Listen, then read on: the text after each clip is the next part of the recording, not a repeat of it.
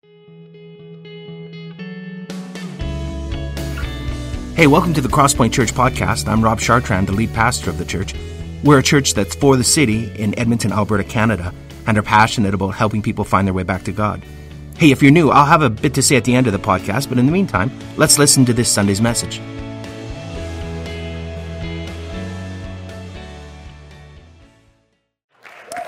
Well, hey, it's really good to be back here. I think it's been about a year, right, Rob?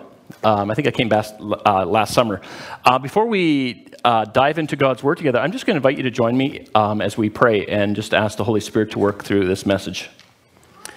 Lord, I want to thank you that we've had this chance to worship and to once again remind ourselves of how good you are to us, of how victorious you are.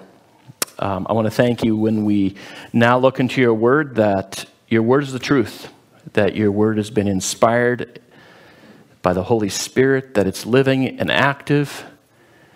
I want to thank you for your teaching role, Holy Spirit. And so we ask, as we look into the Word that you've inspired, that you would open to our eyes and to our hearts, and that it would change us. I ask that you would fill me once again, Lord, with your Holy Spirit. In Jesus' name, amen. Hey, so I don't know if you do your reading on a Kindle or maybe iBooks, but there's this feature. I don't actually do that because I like touching paper, but there's this feature on Kindle that allows you to highlight certain sentences that you want to remember and that you want to recall later in the book, and then later you can just click a button and all those things that you've highlighted will just be saved, and you can kind of just print that off.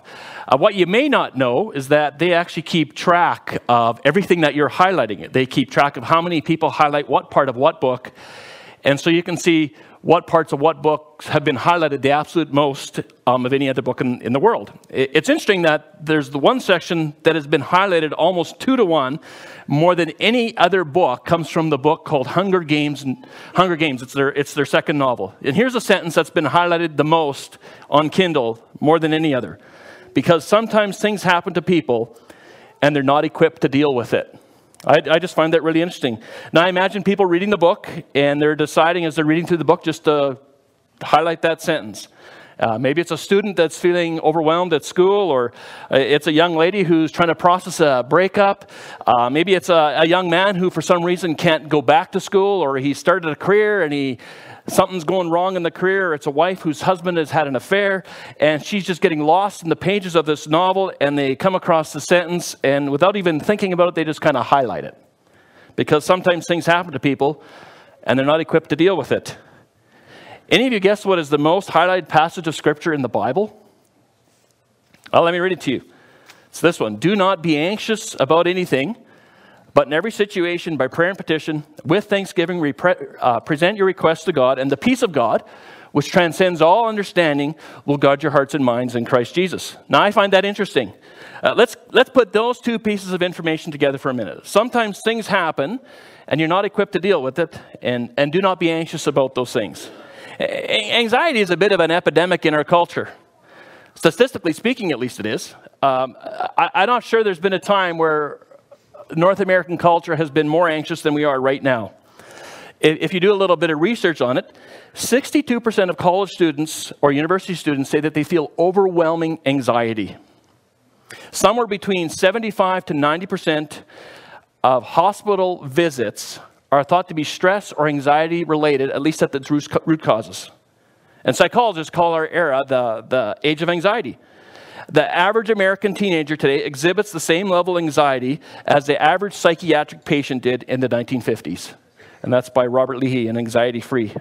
And we've become this nation of nervous wrecks, and it feels like it's a bit of an epidemic, doesn't it? I mean, I certainly feel it in my life, and I'm sure many of you feel it in your lives.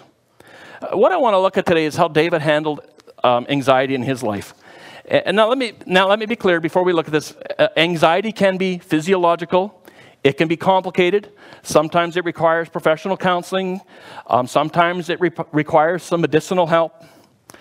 Sometimes, as one author, Becky Thompson, says, sometimes we're praying for restored hearts when what we really need to be praying for is restored serotonin levels.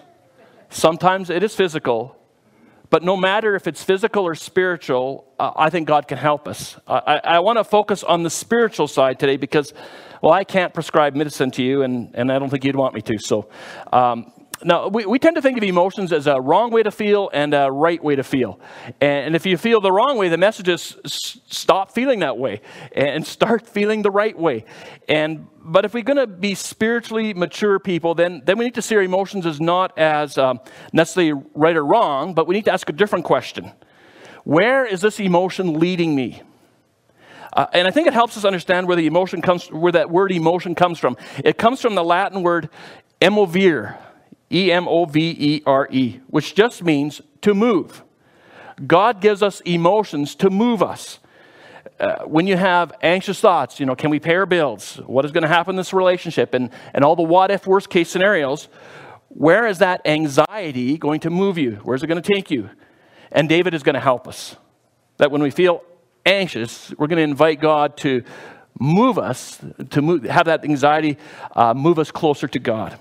So if you have a Bible or a device, or you can take out your notes, I want you to turn to Psalm chapter 55. And the translation I'm using is the New Living Translation, but this is Psalm 55. And just before I dive into this, I want to say that some of the thoughts I've had are from a couple of talks that I listened to by a guy by the name of Kyle Idleman. So I just want to give some credit to some of the initial thoughts that came for this talk to him. Now, as you read the Psalms, you're going to realize that the Psalms are not necessarily really prescriptive in nature, and that can be a little hard for us when we talk about a subject like anxiety. I mean, we want 6 steps that we can put on our fridge that are just kind of the method for this is how I'm going to deal with my anxiety, and it's going to be successful. Instead, the Psalms aren't prescriptive, but they're much more emotive. The Psalms are much more experiential, and what David will offer us today is he's going to put his arm around us and he'd say, hey, why don't you come with me on my journey and see how I navigate my emotions and how I dealt with this struggle, and maybe you can kind of learn some things from doing it that way. So that's what we're going to do in Psalm 55. Let me give you a little bit of background to this psalm. This is arguably the most stress-filled, anxiety-producing time in the life of David. He has had other very stressful times in his life, but I think this one kind of is at the top of the list. Most scholars believe that the context for this psalm is 2 Samuel chapter 15 to 18, and you can go home and you can enjoy reading that later.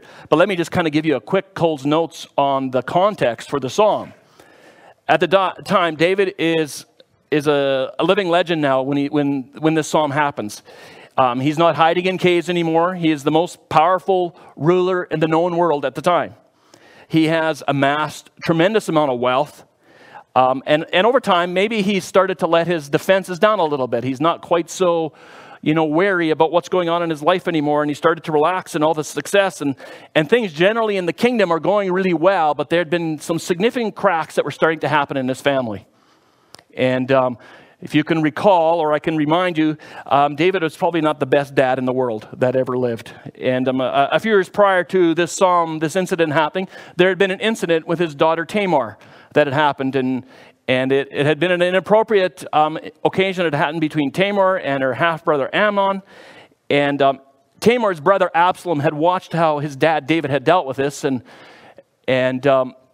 he got angry, and he started to hate his father, and he started to get really proud and arrogant, and Absalom is watching what his dad didn't do, and he's saying, I can do a better job. And so now a few years later, Absalom is gaining in popularity in the nation, immensely so, and he's decided now is the time to orchestrate a coup against my own dad. I'm going to overthrow my dad.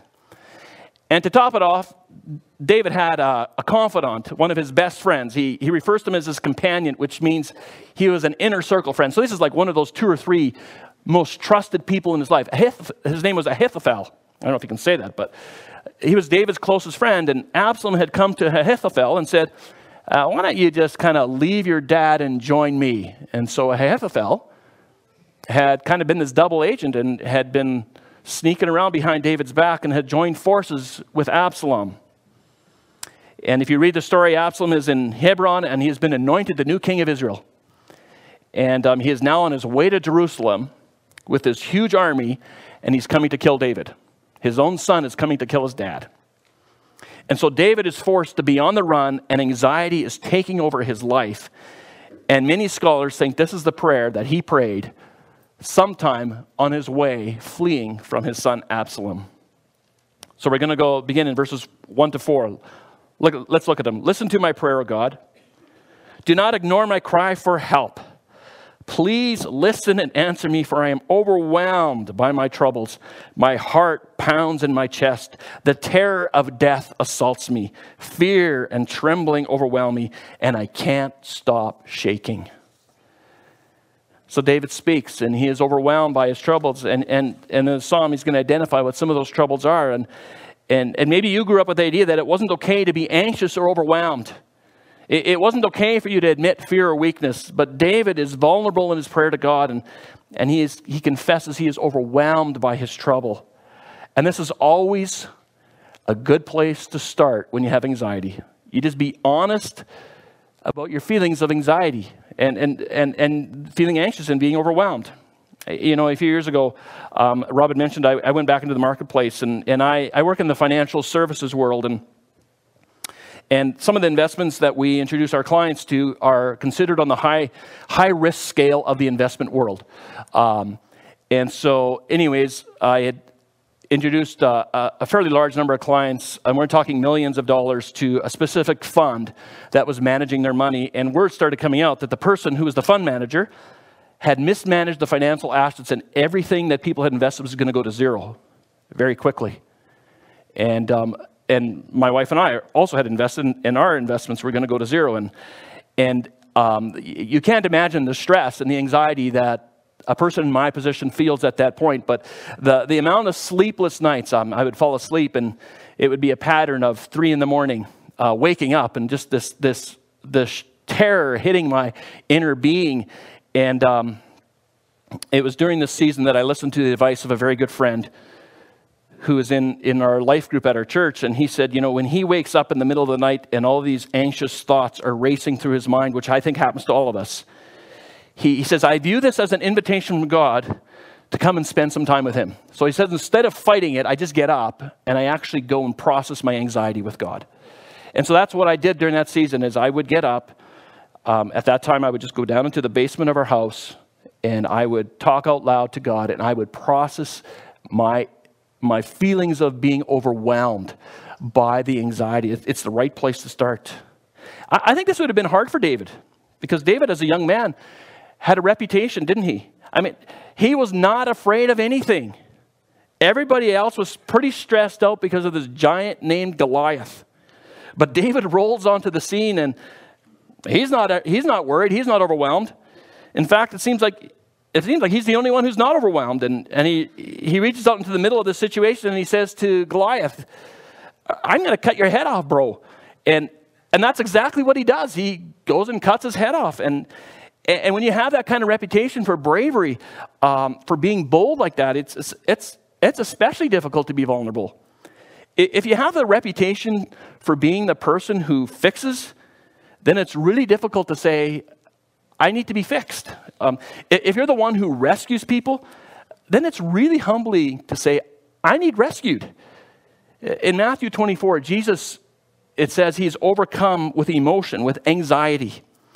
And in Luke 22, commenting on the same scene, it tells us that Jesus, being in anguish, prayed more earnestly, and his sweat was like drops of blood falling to the ground. It's a relatively rare medical condition known as hematidrosis, where the capillaries in our sweat glands begin, because of overwhelming anxiety or emotions, the blood mixes with the sweat. See, when you and I are overwhelmed by anxiety, Jesus does not say to us, don't feel that way. In fact, Jesus says, I know exactly how you feel. I know how that anxiety, that overwhelming feeling feels. And understanding that and getting our theology right about our humanity might completely change how we process our emotions and our feelings. Jesus shows us that emotions and feelings are not associated with being weak. They're associated with being human instead. there's two extremes when you deal with anxiety, when you deal with these feelings of being overwhelmed. One is the extreme of emotional avoidance. And maybe some of you grew up in an era where there was emotional avoidance. You don't talk about how you feel. And if you have emotional avoidance, you typically just stuff it down. Maybe that was your family, or maybe that was kind of the age bracket you were in. You just kind of shove it underneath the surface. But if you don't talk about it, it comes out. Right? It comes out in anger or shopping sprees or eating too much or apathy, or all of it you find yourself yelling and screaming and you're going, why am I yelling and screaming? Or maybe it comes out in your health and once your body starts to break down on you and you're going, I haven't processed my emotions and my body is now processing them. It's in the heart and it comes out. And the other extreme, so you have emotional avoidance, and then the other extreme is you have emotional indulgence. And I think our culture is probably more in that category right now, generally saying just be emotionally indulgent. Feel your feelings and just kind of let them all out there. Daniel Coleman writes on this, and he says, sometimes emotions are more contagious than the flu. They did a study with some volunteers. They would put 3 people in a room together by themselves, and the goal was just to sit silently in a circle for 2 minutes. And they found that by the end of the time, those 2 minutes, the most emotionally expressive person had transmitted his or her mood to the other 2 people every single time they did the experiment. Some of you are living with someone like that.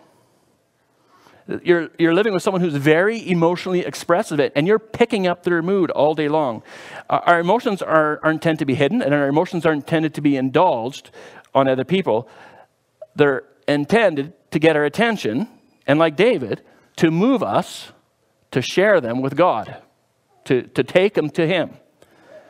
So I think David shows tremendous courage and humility, not in just killing a giant, but in being honest with his anxiety. And some of you really need to hear this, because you were told, and you've adopted a viewpoint of life, that that's not the way you do it. You just stop feeling anxious. You smile. When people ask you how you're doing, you say things like this: I'm doing okay. And people say things, if I was more blessed, I'd have to sit on my hands and keep them from clapping. If I were any better, I'd be illegal. Or sometimes you ask people how they're doing, and they say, I'm living the dream. Please don't wake me up. Or sunshine all day long. So let me just be really clear. There's no weakness in feeling anxious. There's no shame in feeling overwhelmed. You might have times when, like David, you feel this courage when facing a Goliath, but you're going to have times where you feel overwhelmed. You just can't do it any longer. And you can have the strength of David, and you can have the faith of Abraham, and you can have the boldness of the Apostle Paul, and you can have the courage of Elijah. But you're still going to have times in life when it just feels like it's too much. I did it for a while. I carried the weight for a little while. I thought I could handle it. Other people can't handle it, but I can handle it. But I can't handle it anymore. It's just gotten too heavy. It just becomes too much. But listen, the worst thing you can do is say to God, I got it. That's the worst thing you can do. I don't need any help.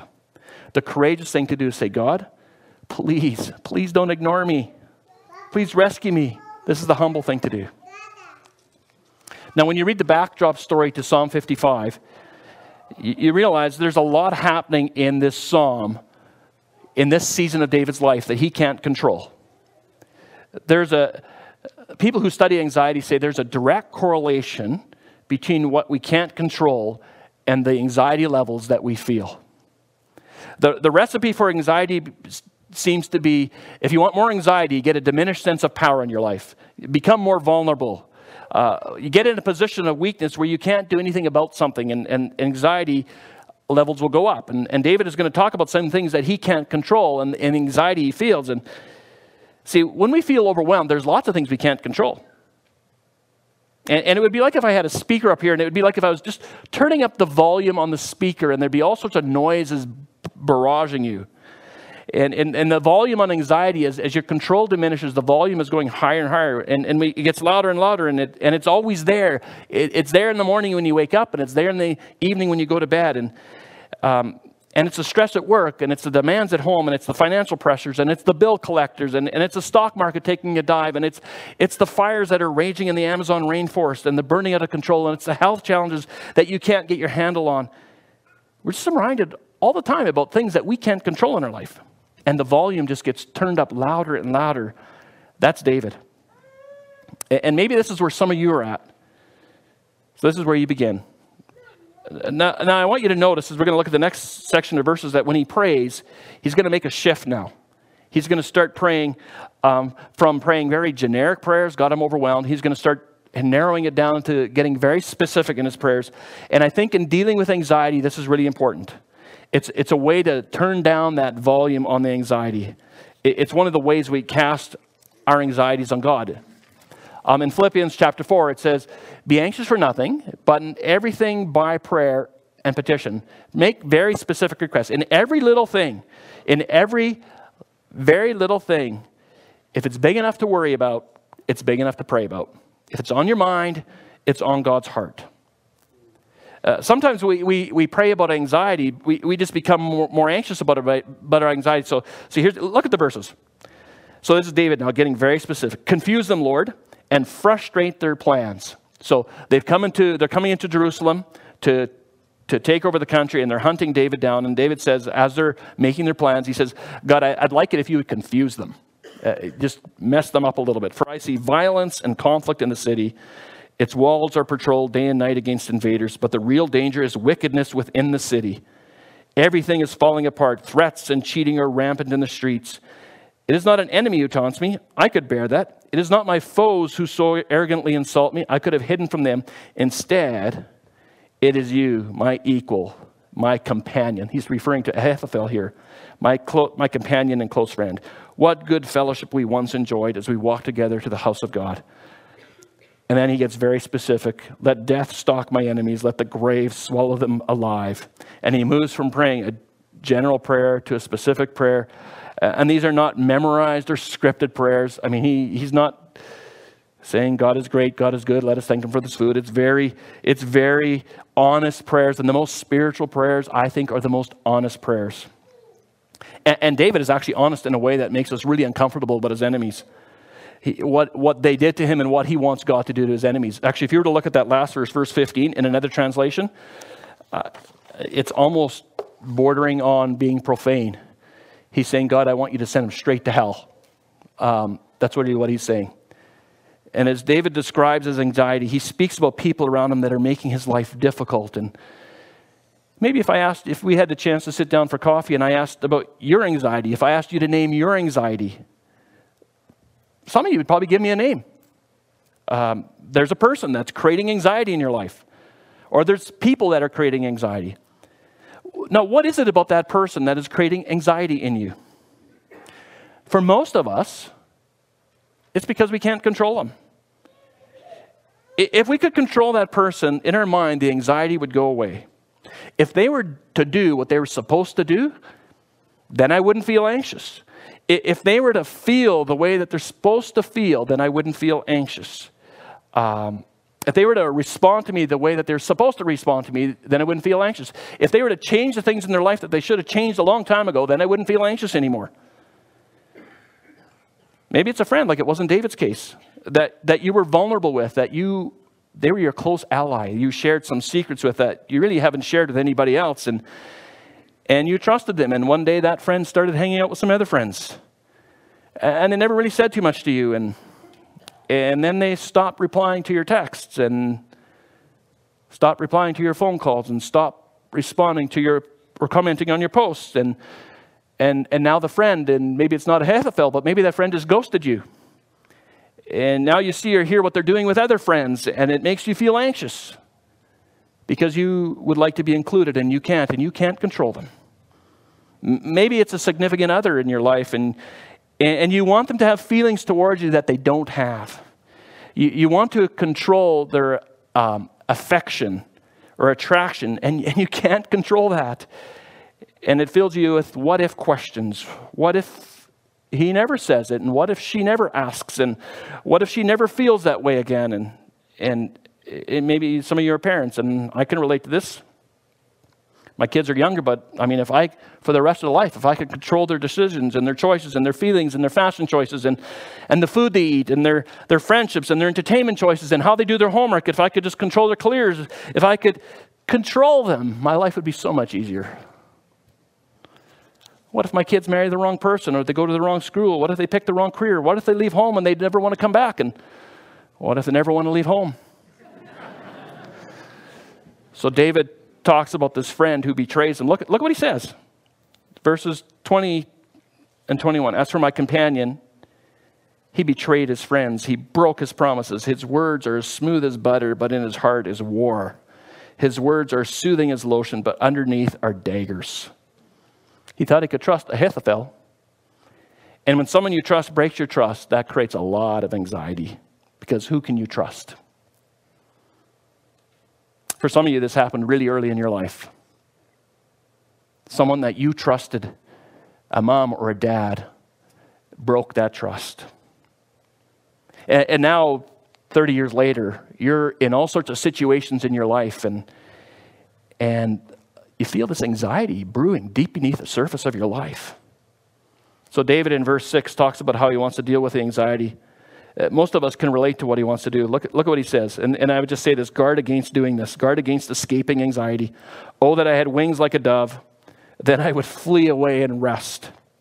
I would fly far away to the quiet of the wilderness. How quickly I would escape far from the wild storm of hatred. Ever feel that way?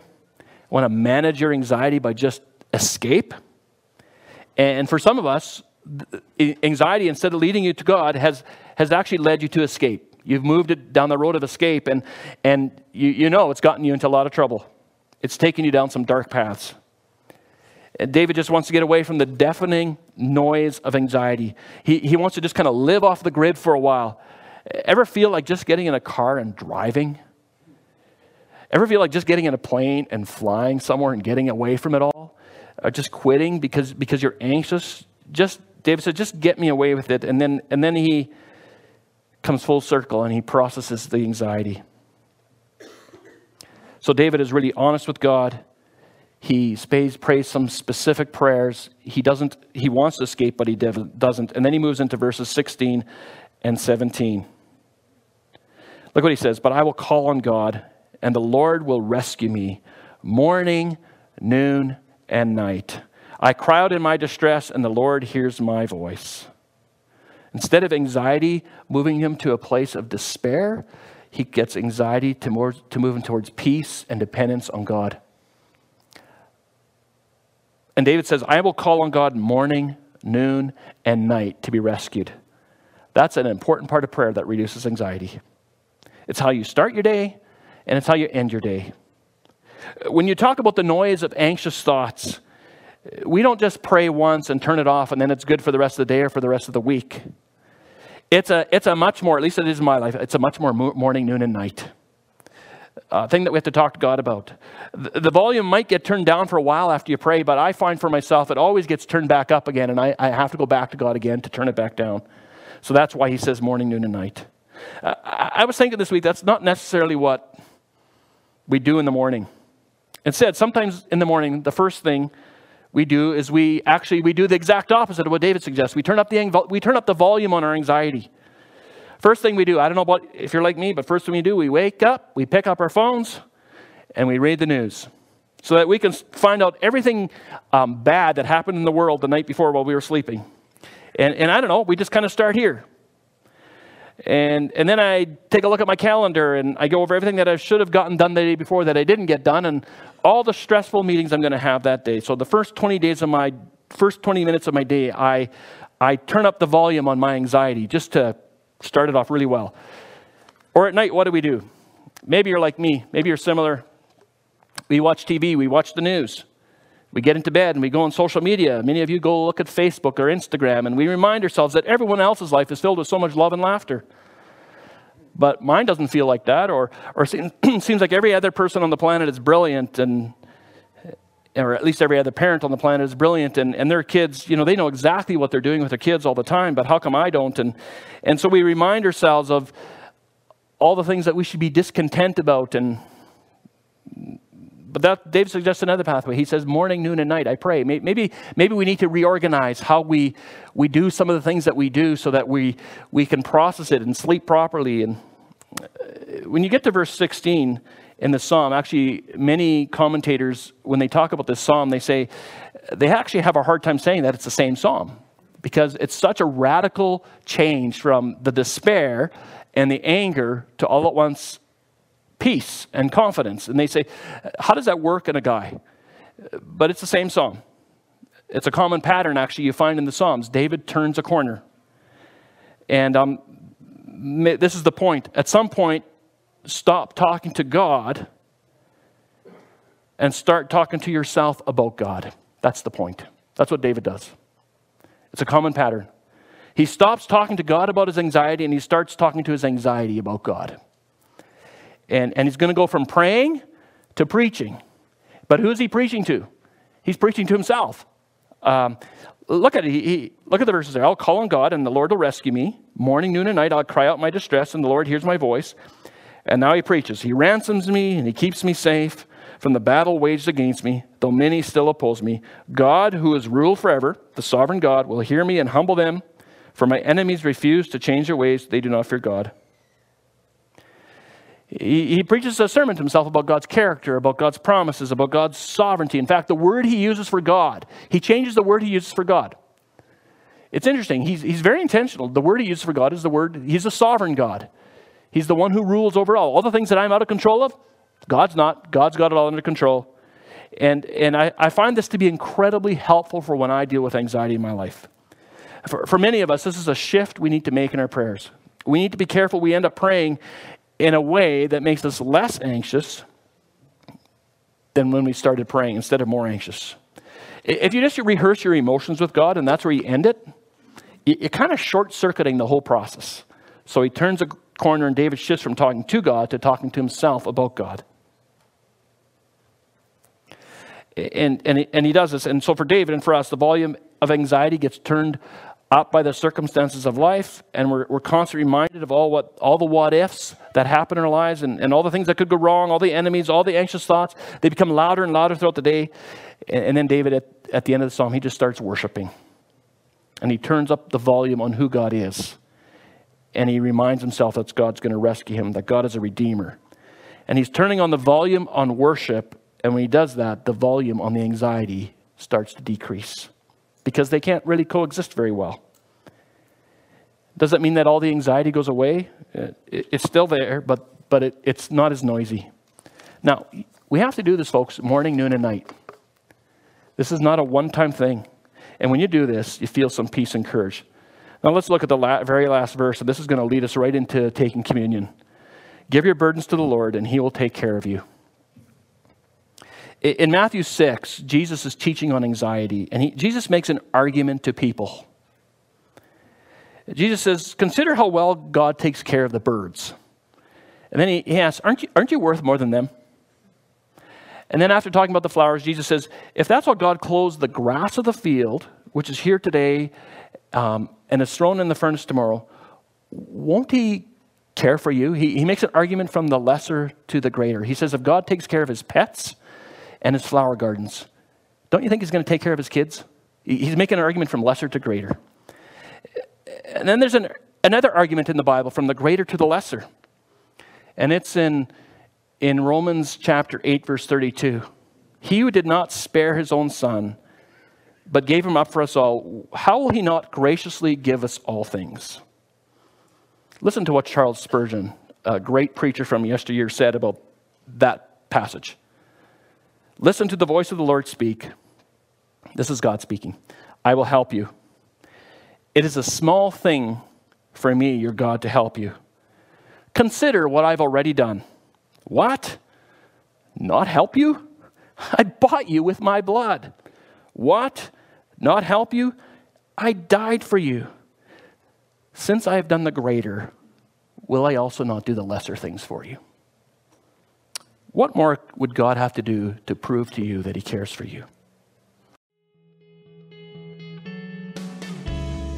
Well, thanks for listening to our podcast. We hope it's helped you in your spiritual journey and it's helped you draw closer to God. Let me tell you a little bit about us. Crosspoint gathers as one church on Sundays in Northeast Edmonton, and you can find out our location and more about us by visiting our website, thecrosspointchurch.ca. We also meet throughout the week throughout Edmonton in what we call home groups. These are smaller communities of learning, laughter, community, transformation. We think that the journey of faith was never intended to be an independent exercise. It's something that we do together. So please visit our website and find out how you can get connected to a home group near you. If you listen to our podcast regularly, why not make it shareable? You could like us on iTunes or share our podcast with other people. But more importantly, we hope you will get connected with other people and talk about what you've learned. Again, hey, thanks for listening. We pray you'll experience Christ's love in a very real and profound way this week.